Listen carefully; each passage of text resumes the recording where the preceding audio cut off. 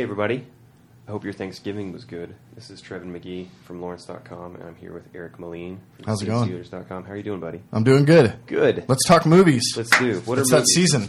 It is that season.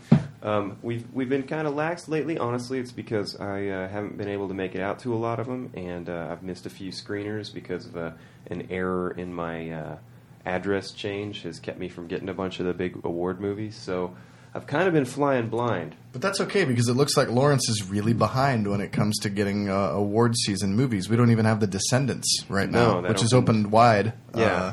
And then is already in Kansas City, so it's kind of weird. It's a little odd just because it's a Clooney movie, and anything with George Clooney ends up playing here. So it will eventually. It's just kind of weird that it's not here yet. Yeah. Well, in the wake of The Descendants, we can talk about it a little bit, but we are going to talk about the movies that are here right now, and you've got 4 that you really want us to talk about. I've only seen the trailers, so I'm just going to guess what they actually are. I'm just based on what I've seen. Okay. So you can give us the plot summary. We've got Hugo, and whatnot. Muppets. Yes. We're going to hit The Descendants really quick, and Melancholia. That's the last one. So based on what I've seen, Hugo it's Martin Scorsese's first foray into 3D. It's a children's movie. Going off what I've seen.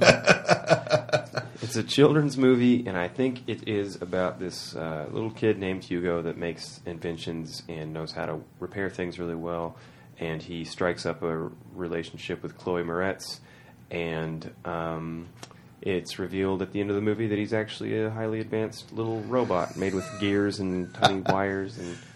They must really be pushing the robot angle in all of the trailers because everybody that I tell, I try to describe that. I tell everybody to go see this movie. Wait, is he a robot? No. Oh, damn. It's one of my favorite. That was be so good. It's one of my favorite movies of the year, and I keep telling people about it. And the first thing they say is, "Oh, it's about the little kid that builds the robot," and I'm like, no, actually, it's not. So they must be emphasizing that, but basically what it is it's a love letter to cinema. It is. It really is. But Jude Law plays his father in some flashback scenes who's already dead as the movie starts. And he was a guy who fixed clocks and all kinds of machinery, anything with moving parts. And so did he build a robot and then he was killed by his own creation? No. He found... That's a good guess, though. I think you're going into like AI Blade Runner territory. Yeah. No, he finds this automaton. Okay. It's not a robot. It's an automaton. Uh-huh. And it was discarded and in a museum and in disrepair. And so he took it home, and they decided they were going to try to fix it. Well, his father dies unexpectedly. And by the thing that he created? No. And through a fire. Okay. And Hugo that happened. Ends up in a train station. This is in Paris in the 1930s. Ends up in a train station with his drunk uncle who is responsible for making sure the clocks run on time. The uncle disappears. Hugo's still behind the scenes running everything, kind of on the back end of the train station. And he discovers this man who works at a toy shop who turns out to be one of the inventors of silent film. And that is Ben Kingsley's character, George Méliès. And basically what happens is we find out a lot about the automaton, its origins, and what Méliès did. And in the meantime, they're trying to run, he and Chloe Moretz, he being Asa Butterfield from The Boy with the Striped Pajamas. And he's apparently going to be Ender in Ender's Game now. Yep. He's running from Sacha Baron Cohen the whole time, who provides a lot of comic relief as the office of the guy who runs the station, the police guy in the station. What do they call that? Borat. I don't know. Borat. I don't know what they call him. Sacha Baron Cohen's really funny. It's not 100% a comedy though. What this movie really is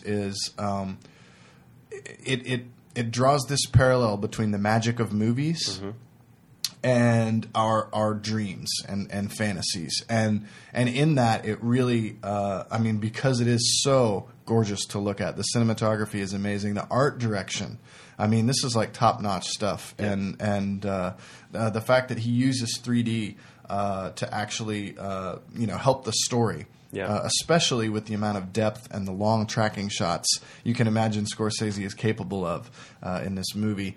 For me, for my money, this is the best use of 3D I've seen since Avatar. That's what a lot of people are saying. James Cameron actually said that. So did he? You're in good company. Nice. and Coraline. Those three movies really being the only three that I thought were amazing in 3D. But Hugo, I think this is a film that's adapted from Brian Selznick's novel, which is a lot of illustrations, very little text. So in that way, it is kind of like telling the story with pictures instead of words, or maybe a silent film. And there's that whole silent film connection. I think this is a movie for all ages. I don't think it's just for kids. I mean, I'm obviously not a kid. I enjoyed it greatly.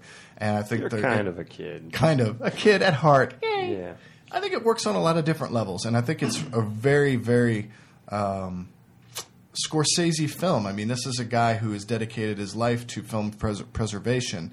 And eventually, when we find out who the Ben Kingsley character is, which is no surprise, it's in all the trailers and everything. This slant of the movie goes to preserving film and making sure that this legacy of movies exists for future generations. I gotcha. So it's a really great movie. I can't recommend it enough. I do. Big time. I do. Yeah. I think it's probably going to get a Best Picture nomination. Cool. So, but I know that it'll get art direction and cinematography and all that kind of stuff as well. Great. So, yeah, definitely rock fist way up for Hugo. It's probably in my top 5 of the year. Wow. All right, well then, to keep with the children's movies that aren't really for children, let's talk about the Muppets. Based on what I've seen, it looks like a giant nostalgia mine. It is. You might as well just say, hey, remember the Muppets? Remember when you watched the Muppets when you were a little kid? And I saw some musical numbers in there. Chris Cooper plays an oil man, which makes me wonder how they fit that in. Tex Richmond. Thing. Yeah. And that's about it. That's all I really. Well, you know the backstory with Jason Segel. Yeah. He wrote it, and he got to. Yeah, it's like his baby. He didn't direct it, but he wrote it, and Brett McKenzie wrote all the songs. Brett McKenzie from Flight of the Conchords. Yep. He did a good job with the songs. Actually, yeah. It's one of the things where you see this movie. It has all these strengths of Jason Segel, Nicholas Stoller, the team behind Forgetting Sarah Marshall being the writers, the director being James Bobin, who did a lot of Flight of the Conchords stuff, and Brett McKenzie, who is in Flight of the Conchords, who wrote all the music for this movie. And these people really know what makes the Muppets tick. They have a firm grasp on the fact that the Muppets are kind of anachronistic in that they are completely earnest. Everything they do is earnest, and they believe in the power of smiles and joy and all this kind of stuff, and that makes them kind of outcasts. So the great thing about this script is really the setup, where Jason Segel lives in this town in the middle of the country, somewhere called what is it called? I think it's just called Small Town. And his younger brother is a Muppet.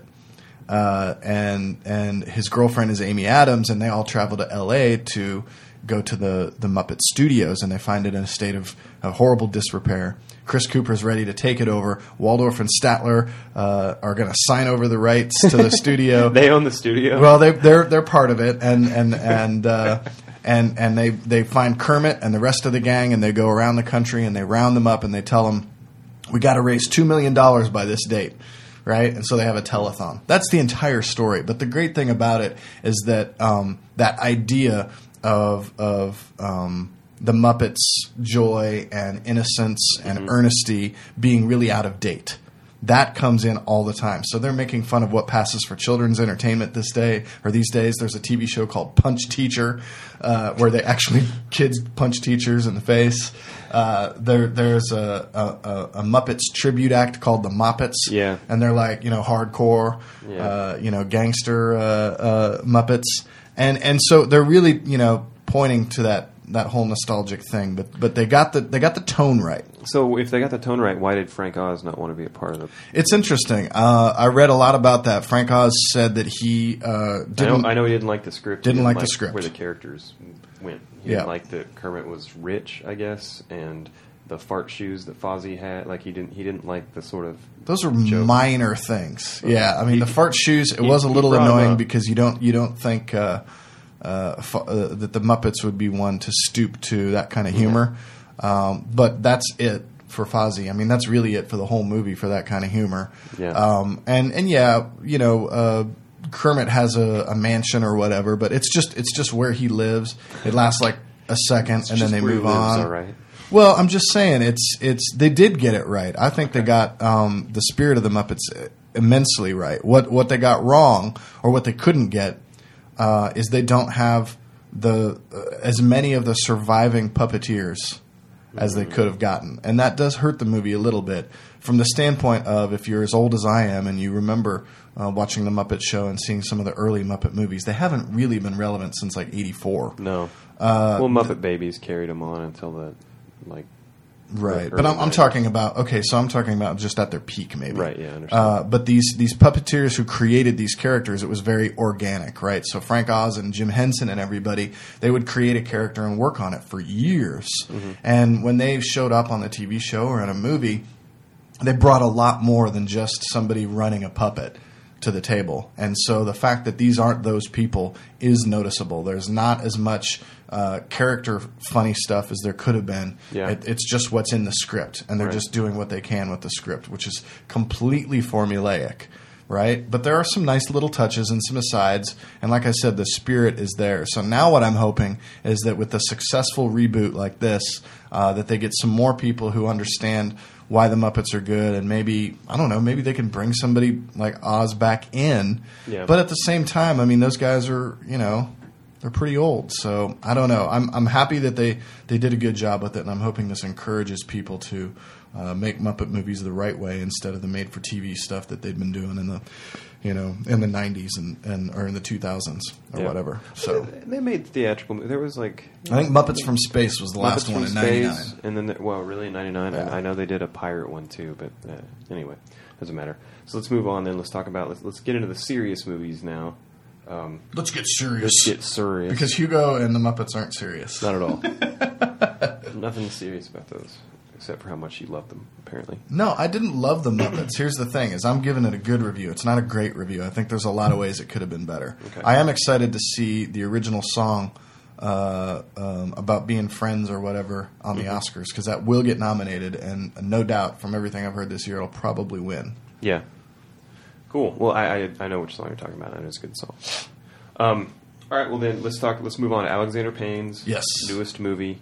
If you don't know Alexander Payne, Eric, please educate people who don't know who Alexander Payne's popular films include Election, About Schmidt, and Sideways. And he also did a movie called Citizen Ruth, of which I enjoy one of those. I like all of his movies. I think he's one of our best as far as like somebody taking over kind of this Woody Allen type. He understands the middle-aged man better than anybody. Yeah. And I think Matthew Broderick's character in Election, Jack Nicholson in About Schmidt, and Paul Giamatti and Thomas Hayden Church in Sideways are proof of that. In The Descendants, George Clooney is very much the same type of character. He's a middle-aged man. He's going through a life crisis. His wife is in a coma, and his entire family is counting on him to be in charge of their estate, of this huge amount of land that they have. They live in Hawaii, and they're getting ready to sell it. And everybody in the family, all these people, are going to make a lot of money off of this. And they put George Clooney is in charge of it because he's the executor. So he's the guy that has to make that decision. Both of these things are coming to a head in this film in a matter of days. And he's forced to deal with his daughters. If the trailer doesn't deceive me, he was also cheated on, right? Like his wife was unfaithful too. I can't believe they give that shit away in the trailers, man. That's like 3/4 of the way into the movie. Yep. Or no, maybe a half hour in. But yeah, that's why I don't watch trailers, folks, and neither should you. Anyway, yes, so that does happen. And that complicates things even more. It's just another example of how Payne is able to take what a normal script would just say, this is enough, right? I watched this horrible movie the other day, Friends with Benefits, with Justin Timberlake and Mila Kunis. Yeah. And they did the minimum amount of work required to make these characters jump through these stupid-ass hoops that you see in every single movie, right? Where they're friends with benefits, and then they actually fall in love, and then there's some dumb thing that pulls them apart, and they get back together at the end. Yeah. So what Alexander Payne does in his script so well is he'll take a formula, the standard kind of character who wakes up to what's going on in his life formula and just throw in the most absurd complications and somehow makes it work. Matthew Lillard pops up in this movie, of all people. Yes. Lillard. And he's amazing. He's perfectly cast. And the moment I saw him, I was just like, really? And then the scenes with him are great. They're so subtle. The humor in this is not over the top. I think the previews are making it look like it's a more broad comedy. Yeah. It's not. It is pretty subtle. But it's very funny and very uncomfortable. And I think Clooney does a really good job of underplaying all this. Yeah. There are a couple scenes in the movie, one with Clooney and one with Judy Greer. I love Judy Greer. Has a great supporting performance, a very small one. Yeah. Where you see these people finally bust loose. And they finally let go with all the emotions that they've had pent up. And it reminded me of the scene in Sideways where Giamatti takes the big bowl of wine and just starts chugging it. And he's going crazy and he's so angry. The Descendants is a really good movie. Like I said, it is really subtle. But I think Payne has his finger on the pulse of this kind of middle-aged crisis type thing, and nobody does it better. I want to watch a middle-aged man in crisis. Hey, I relate to it more and more every year. Yeah. There's one I'm afraid I can relate to more than I should. Melancholia. That's the last one we'll talk about. Really? Do you suffer from depression? So we'll go with we'll move on to Melancholia. It's Lars von Trier's newest movie. There was a lot of controversy when it debuted at Cannes. Not because of the movie itself, but because of the press junket that either followed or took place before. I'm not sure. Right after. Right after, yeah. In which von Trier made a really bad joke about how he's a Nazi or a descendant of a Nazi. He said he could sympathize with Nazis. And, yeah, he really just put his entire foot in his mouth. Then dug a deeper hole. And then just kept going. And, yeah, let's mix metaphors. He put his foot in his mouth, and then he dug a hole. So, he's very flexible. With his star Kirsten Dunst sitting next to him the entire time, hiding her trying head in her really hands. Hard to shut him down. And he's since said that he won't do any more interviews. Which, yeah, right, he'll do the next interview he can. Anyway, Melancholia is about, based on what I've seen, trailer. It is about Kirsten Dunst's character is she's at a wedding. She's at her wedding, rather, and she's going to marry. Is it Alexander Skarsgård? Yeah, Skarsgård. Yep. She's going to get married, and let's see. Oh, hang on. I'm doing this off memory. Okay, so she's going to get married, and it turns out that it's revealed that there is a planet, a second planet the size of Earth, hidden behind the sun, and it is on a collision course with Earth. There's nothing we can do about it. It's way too big. It's just going to destroy us. It's going to hit us like a bullet the size of a planet and shatter us into a billion little pieces and kill everyone and everything that ever lived on Earth. And from what I understand, there's two sisters. It's her and another sister. And once that news is sort of revealed, Dunst's character is very sad and unhappy and everything up to that point. And then once she realizes that the inevitability of death is true for everyone and that this is bound to happen to us all, it's like their attitudes get switched, and she becomes much happier, and her sister becomes much sadder. Her sister's played by Charlotte Gainsbourg, who was the star of Antichrist, his last movie. Yeah. Again, Antichrist. Oh, yeah, boy. I didn't like that one. No, but it was rough. But it was really interesting. Rough. It was interesting. So here's the deal. Again, too much information in the trailer. I can't believe that they show this kind of stuff. You're partially right. Basically, going into this wedding, which is shot with his kind of normal Dogma style handheld camera and that kind of thing. If you're not into shaky cam, and if you're not into that kind of raw style of his, it's always an adjustment. It's a big adjustment in this movie because the movie actually begins with a Wagner symphony and these slow motion, basically still shots of impressionistic views of what the apocalypse is going to look like. Okay. Yeah, it's amazing. The beginning for this movie rivals the first 20 minutes of Tree of Life for me. I knew you were going to say it. So anyway, so you go from that to this very realistic handheld version of her wedding at this big opulent mansion, which Kiefer Sutherland owns. He's the husband of Charlotte Gainsbourg. They're very well off, and they've put on this wedding for her. But what people know about the planet is simply this. It's on its way, it's coming, and astronomers have said it's going to miss us. Oh. So there is no fear of impending doom with anybody at the wedding party except for Charlotte Gainsbourg's character, who's completely obsessed with it. So what the problem is that Kirsten Dunst's character, she's very mentally ill. Oh. She is not a normal person, and the way that they reveal her eccentricities throughout this first half of the movie, it's divided into two halves for each sister, right. Is amazing. Like I almost don't even want to talk about it, and I'm sad that there are previews that exist because the way her character is revealed is so skillful and so rich. I mean, this is his best character stuff since Breaking the Waves. Oh. No, since Breaking the Waves. I think Bjork, that was kind of an archetype of a character, but this is a very well put together film, especially in that first half. And Dunst's performance is revelatory. Like, I've never seen her be this real before and this convincing in a film. Wow. Then the movie splits into half and goes to them still at the mansion and everything.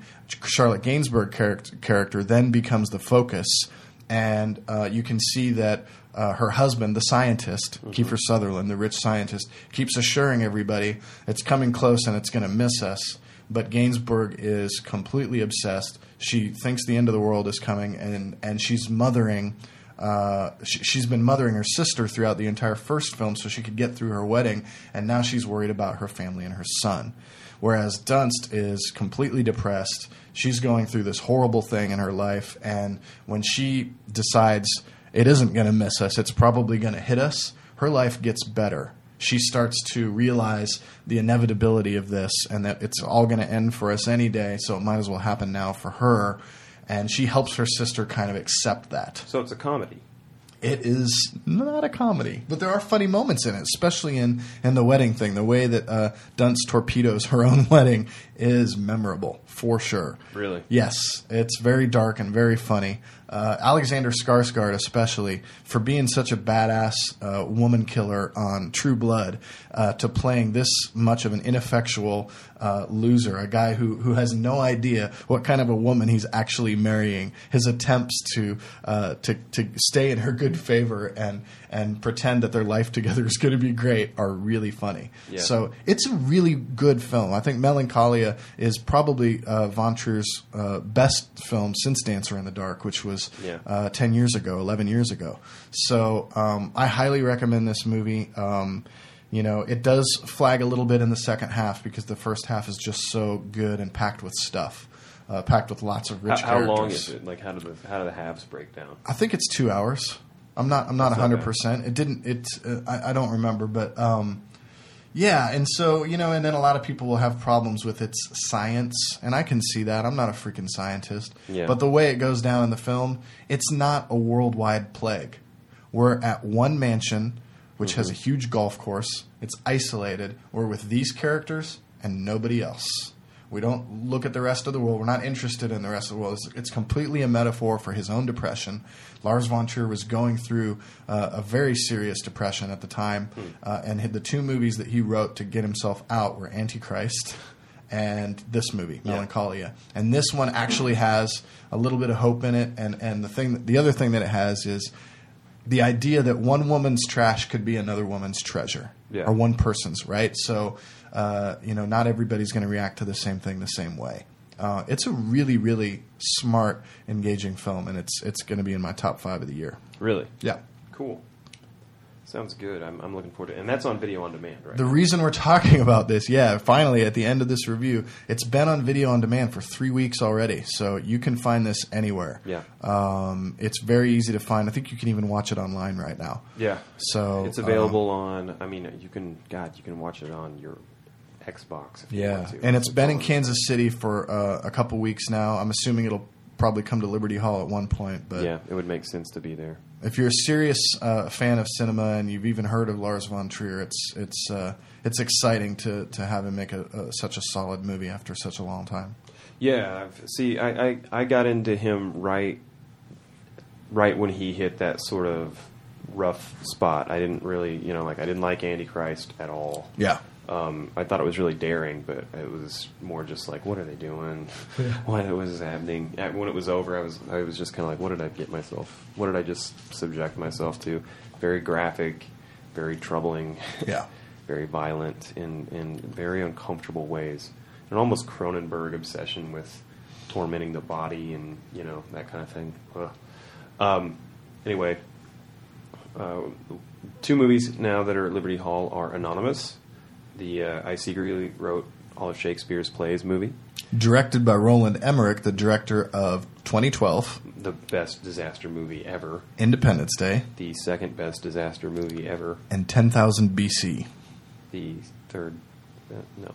Yeah, so just so you know that going in. That's just so you know. That's why it's funny it's showing at Liberty Hall. Yeah, that is kind of funny. The other movie is Martha, Marcy, May, Marlene, which neither of us have had a chance to see. You got a screener in, you lucky dog. I've gotten promotional materials, but I haven't gotten any screeners yet, so I haven't gotten a chance. But buzz is great. Everyone loves John Hawkes. Everyone loves Elizabeth Olsen. Yeah, everyone loves Elizabeth Olsen, the third Olsen sister that they hid in the attic for years. She's going to get an Oscar nomination for this movie, as will Kirsten Dunst for Melancholia. All right. I believe you. I want to see both of their performances. I've heard great things. And actually, Young Adult is going to screen sometime soon. How about last night? Young Adult is going to screen again sometime soon. Oh, it was good. It was? Yeah. I hate you. I related to many things in it. Great.